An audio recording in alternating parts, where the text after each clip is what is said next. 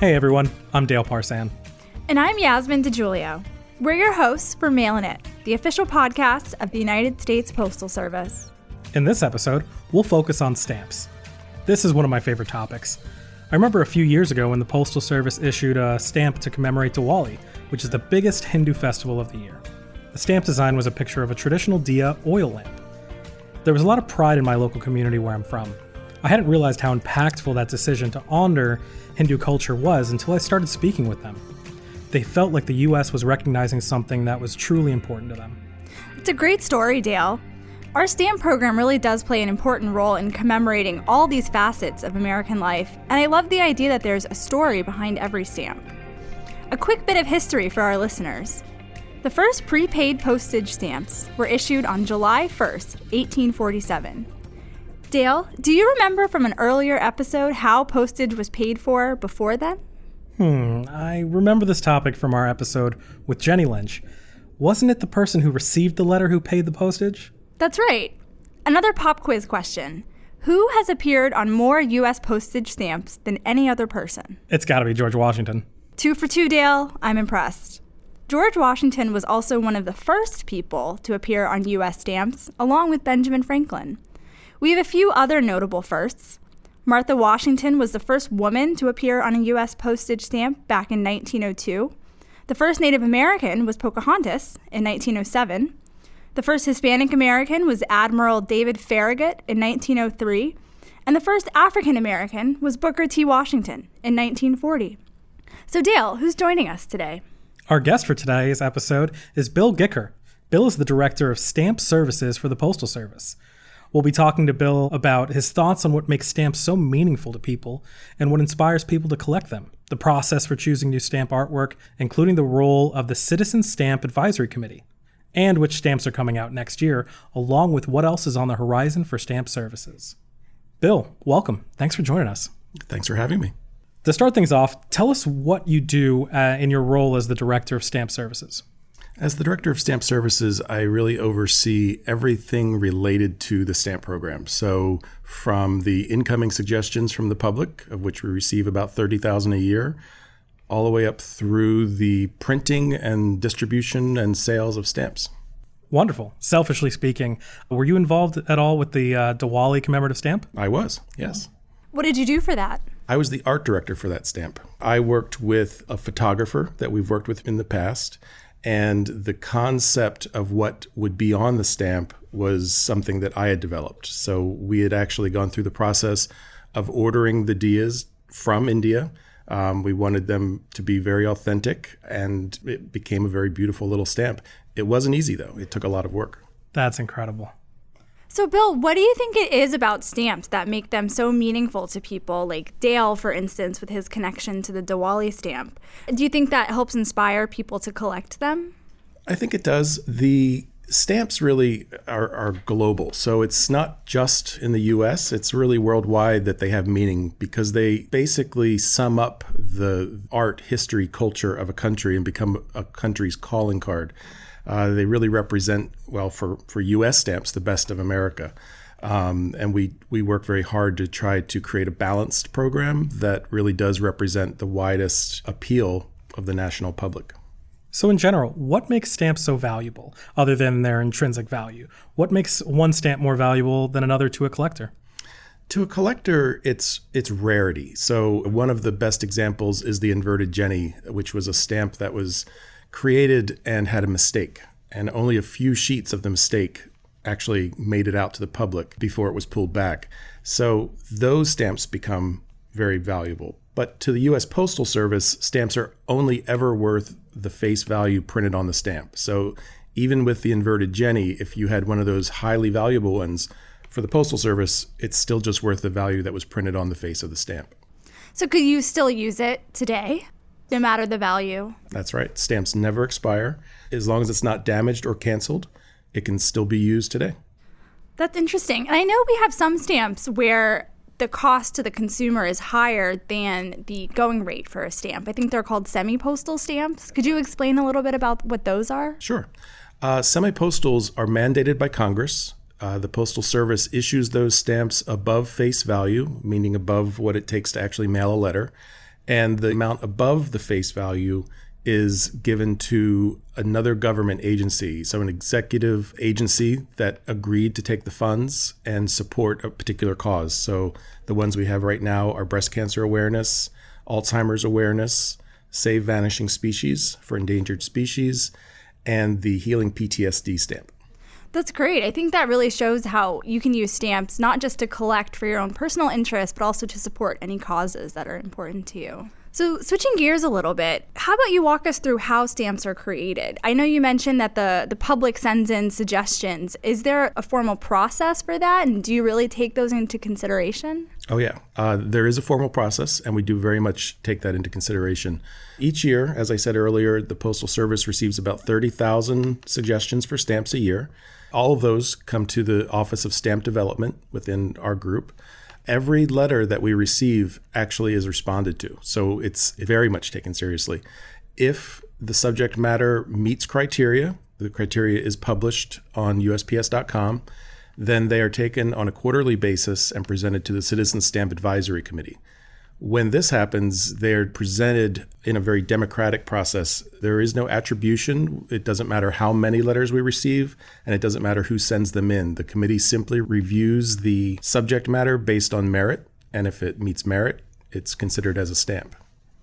Do you think the committee would put Dale and I on a stamp to promote the podcast? Unfortunately, there is a rule that someone has to be deceased at least 3 years at this point to be on a stamp. So we're hopeful that we don't ever put you on a stamp anytime soon. So in the spirit of understanding that we are in an age of feeling connected with entities, with companies, with federal agencies, are there any interactions between the public and the post office when determining what stamps are going to be put together, like a voting process or anything after the initial voting process is done? No, there's no voting process. It's really a matter of, the Citizen Stamp Advisory Committee was created to represent the American public. They are not postal employees. They all are volunteers, essentially, and they're compensated for the time they come in, but that's it. And they're really meant to be citizen representatives that speak for the country. That decision was made in 1957, and the committee has existed since then. So once the committee decides on a particular topic to be featured on a stamp, what's the timeline like from that point forward in terms of getting the art design together, finalizing it, printing, and then the stamp being available for sale? The times really vary, but we always work 3 years in advance. So we always tell people if you're looking to have something honored on a stamp, you should give it at least 3 years. The Postal Service has a very strict clearance process. So stamps go through a rigorous clearance process legally, but they also go through a very rigorous process from a design standpoint. We feel that we're creating little icons, miniature works of art, and that they need to really represent and tell the story very quickly because there's no text. It's not a book, it's a stamp. It's a 1 inch by 1 inch square that has to convey a lot of information all at once. The committee really works to help us select the way to best convey these sometimes really complex topics. And once we've decided on what the idea is going to be for a stamp, who handles the artwork? The Postal Service has 4 contract art directors that we work with. And when a project is assigned, and then sometimes, of course, I'm an art director, as we talked about earlier.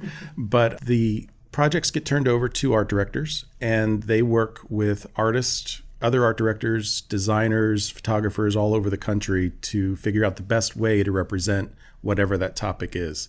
And they first bring in their selections, their initial selections for who would be a good person to work on a project with. We approve those, and then they move forward and start the initial design development.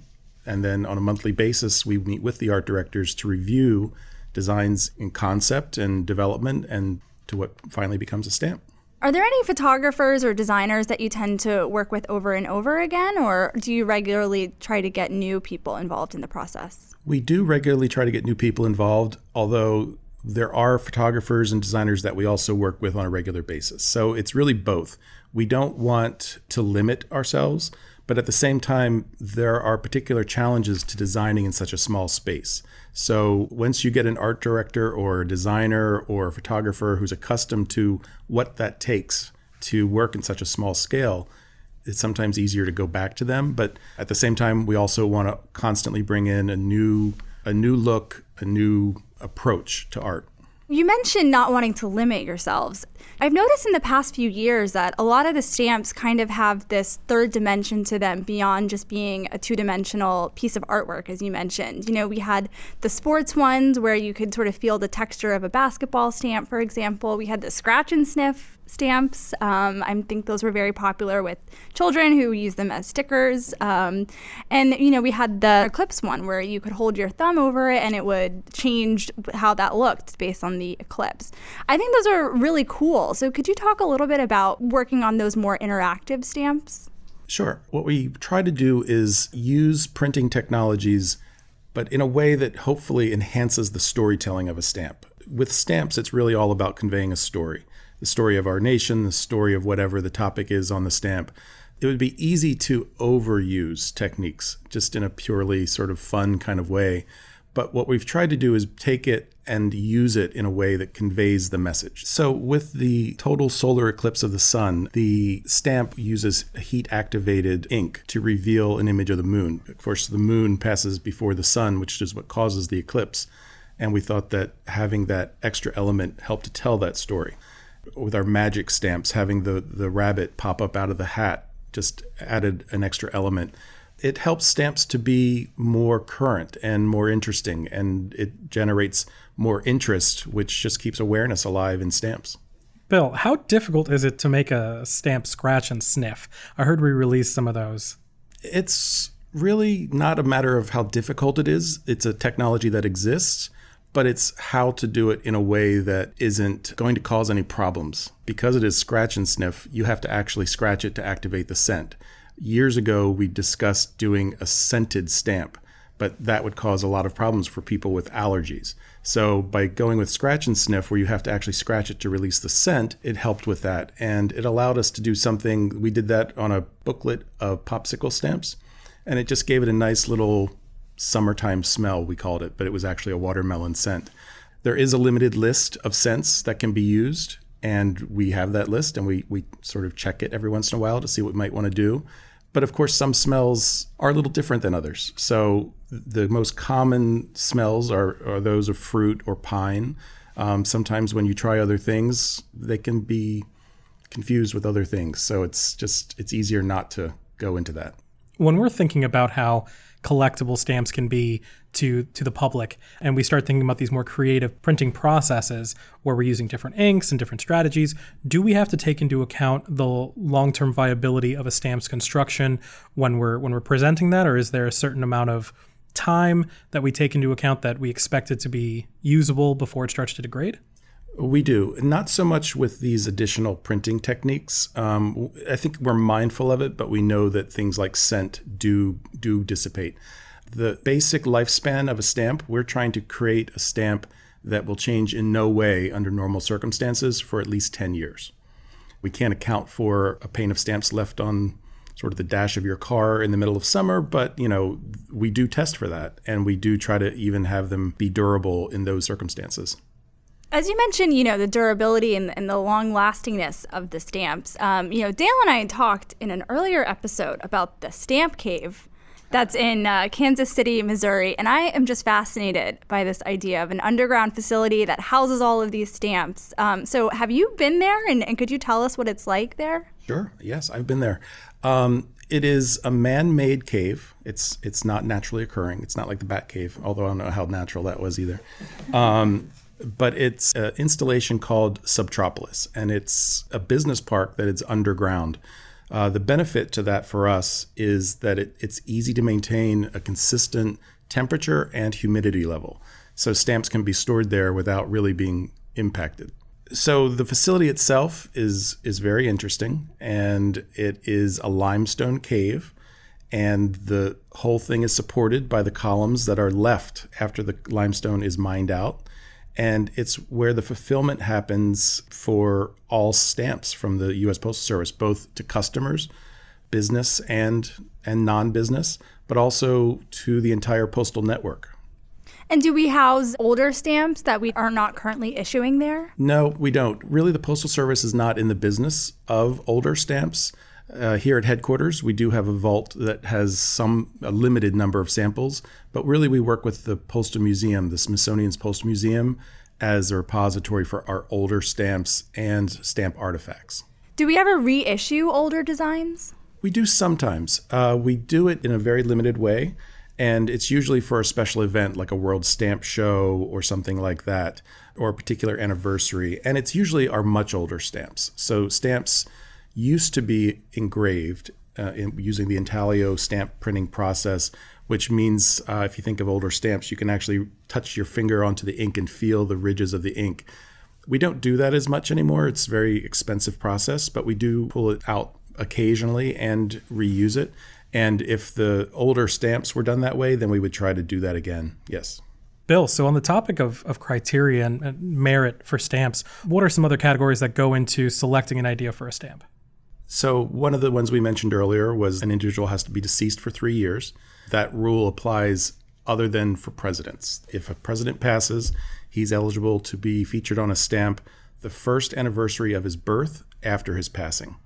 So that's one exception to the 3-year rule. Other things, topics have to be of national significance. We don't tend to do local cities or local events. We try to look for things that have an appeal to the whole country. We do states in 50-year increments of when they join the union. We try not to honor very specific professions because there are so many professions. We don't want to really leave anyone out, and we couldn't do them all. The same goes for military units. Because there are so many, and we would never want to imply that one is more important than another, we tend to avoid that and just do all the major branches. Another area that we take into consideration is a subject be American or had a significant impact on American culture. So is there anything that's off limits? Yes, actually, we try not to feature violence.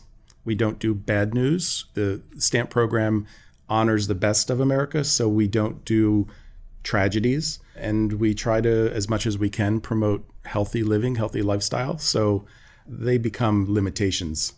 We also don't directly honor commercial brands. So though we may do Disney characters, we don't do Disney as a company, and we're not doing other advertising type stamps. In fact, we cannot do advertising on stamps.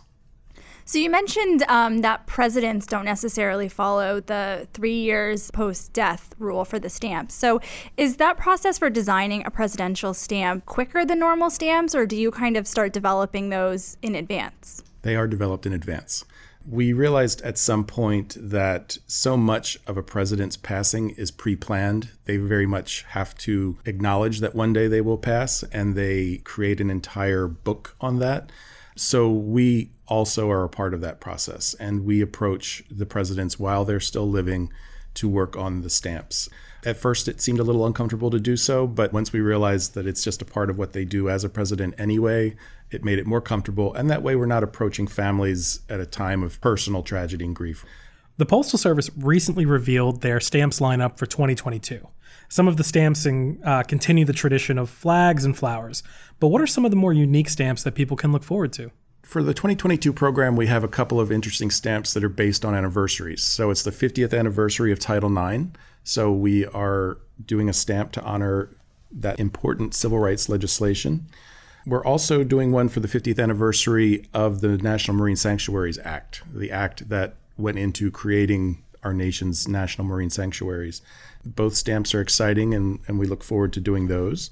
We're also doing stamps to honor pony cars. So that is very exciting for our car collectors out there, and creates a fun stamp that's still very serious because the car collecting community is very serious about their cars.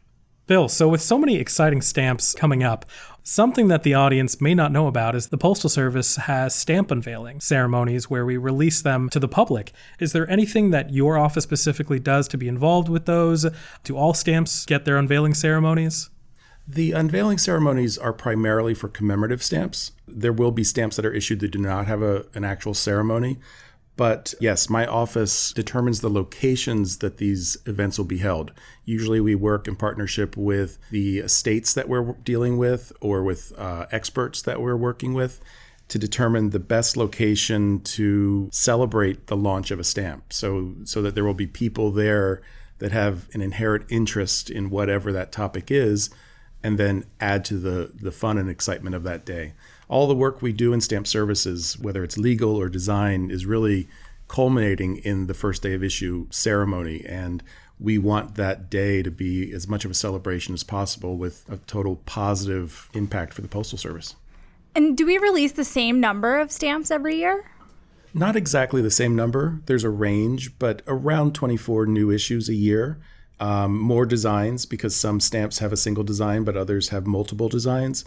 But it's around 24. So how long is the stamp available for sale typically? A stamp is designed, especially the commemorative stamps. Let me distinguish between commemoratives and mail use. But commemorative stamps are intended to be available for about a year. They may go a little bit longer than that, and they may run just slightly short of that, but the intention is a year. And what happens to any stamps from the commemorative line that aren't sold in that roughly year timeline? Well, they'll continue for sale. Now that we have forever stamps, the rate does not change or does not expire. So the stamps will remain for sale for about 3 years before we finally would just retire them. Most of our stamps are sold out by that point, so it's not a common occurrence that after 3 years there's anything left.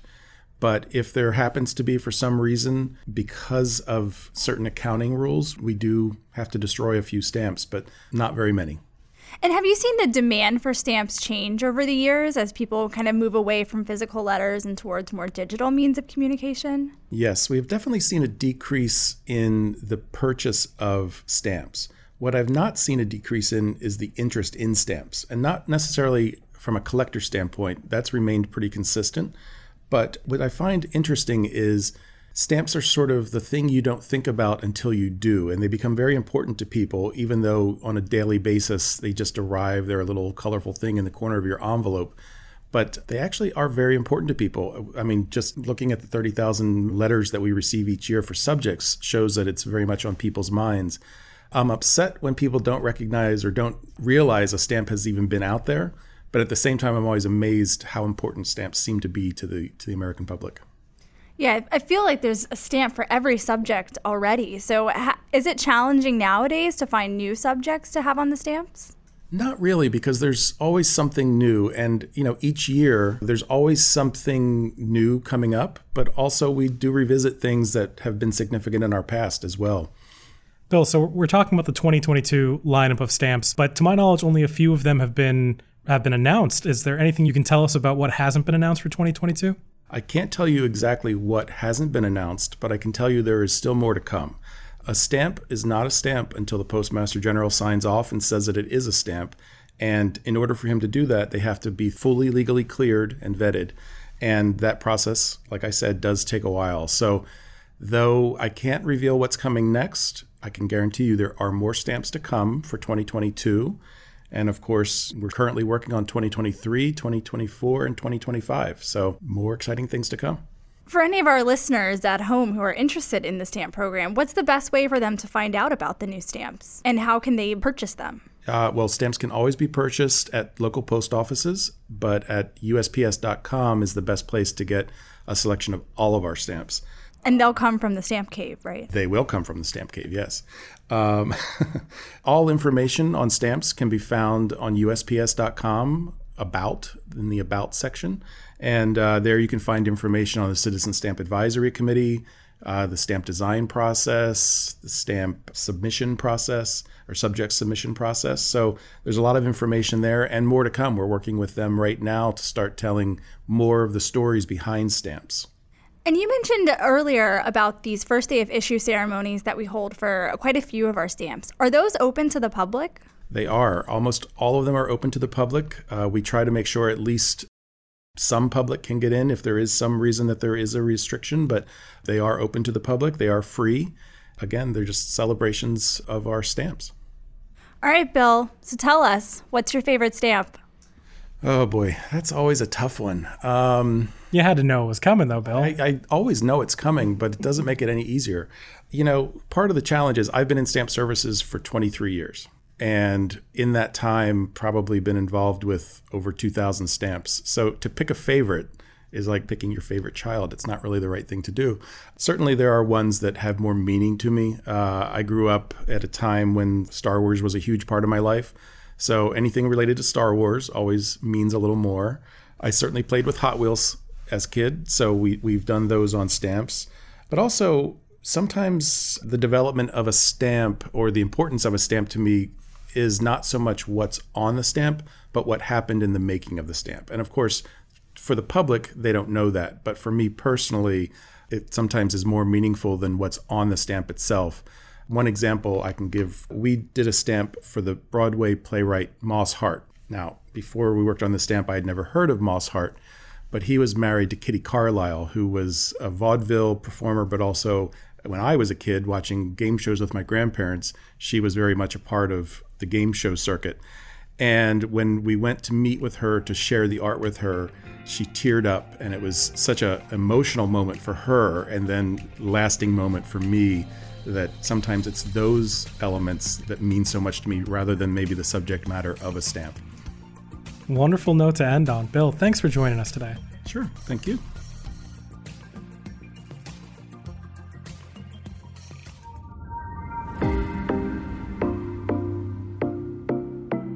Okay, time for Did You Know?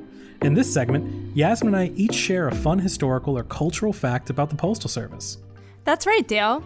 We try to share some unique tidbits or trivia about the Postal Service and its history that you wouldn't find anywhere else. Dale, why don't you go first this time? With pleasure, Yasmin. You know, every once in a while I'll see an article about how technology is making people's handwriting worse. Did you know the Postal Service has a facility dedicated to deciphering bad handwriting on envelopes and packages? I didn't. Hopefully none of my letters have ever been sent there. Well, if you wrote an address illegibly or left out key pieces of information, a digital image of your mail might have been sent to the U.S. Postal Service Remote Encoding Center in Salt Lake City. That's where address images go when the local processing centers come across delivery addresses that the computers can't make heads or tails out of. So there's an office in Utah that specializes in reading people's bad handwriting? Sort of. Sometimes it's an address that can't be read because the envelope's been damaged, or people use some strange font that a computer can't recognize. But let's take a step back and explain. Most mail entering processing facilities is business mail that's already barcoded, so no problem there. However, when a regular non-business letter enters a Postal Service processing facility, a machine reads the address on the envelope and compares it with a master database. If there's a match, the computer prints out a barcode, and onto the piece of mail it goes. And if there's no match? If a processing facility's computers can't read an address on an envelope, instead of getting a barcode, an image of that envelope is sent to Salt Lake City. There, the remote encoding center's computers take a crack at deciphering the address on the image. If they can't do it, a specialist at the center gets involved. Usually they're able to make out enough information to help the local processing facility generate a barcode so that piece of mail can be sorted and sent on its way. That's really interesting. And there's only one remote encoding center for the whole United States? Well, there used to be more remote encoding centers, but the one in Salt Lake City is the only one left. The number of centers peaked in 1997 at 55 centers nationwide. They started declining shortly after, as more pre-barcoded letters entered the mail stream and handwriting analysis software improved. In 1997, less than 2% of handwritten addresses could be read by a computer. By 2003, computers had gotten good enough to read about 80% of handwritten addresses. Fast forward another decade, and that percentage reached about 98%. As a result, by the end of 2014, only one center remained in operation. All right, Yasmin, your turn. Thanks, Dale. My Did You Know this time is very closely related to the mail by mule fact that you recently shared. From that episode, we learned that the Postal Service uses mules to deliver mail to the Havasupai people in the heart of the Grand Canyon. We also learned that most of what the mules bring down the narrow trail to the Supai post office is food. The mule delivery train starts at the Peach Springs, Arizona post office, which, did you know, is the only post office in the country with a 10-foot by 10-foot walk-in freezer. It stores all of the milk, meat, and other cold supplies destined for Supai. I'm guessing they need the freezer on site so that the food and milk can make the 3-hour trip down without spoiling? That's right. So we recently spoke with Peach Springs postmaster Dwayne Wiley, who shared with us a funny story about the mule train. Every Wednesday, a very large order of potato chips is sent down with the mules. Well, the trail is pretty narrow, and the mules are loaded up with these big, bulky boxes of chips. As a result, every once in a while, a mule will get too close to the canyon walls, and a box will get torn open. So, instead of a trail of breadcrumbs, these mules are leaving a trail of potato chip bags as they make their way down. There's no way for the mule master at the front to see behind the mules, so they can't tell this has happened until they reach the bottom. There have even been times in the past when hikers coming down the trail after the mule train have picked up these bags and returned them to the mule master.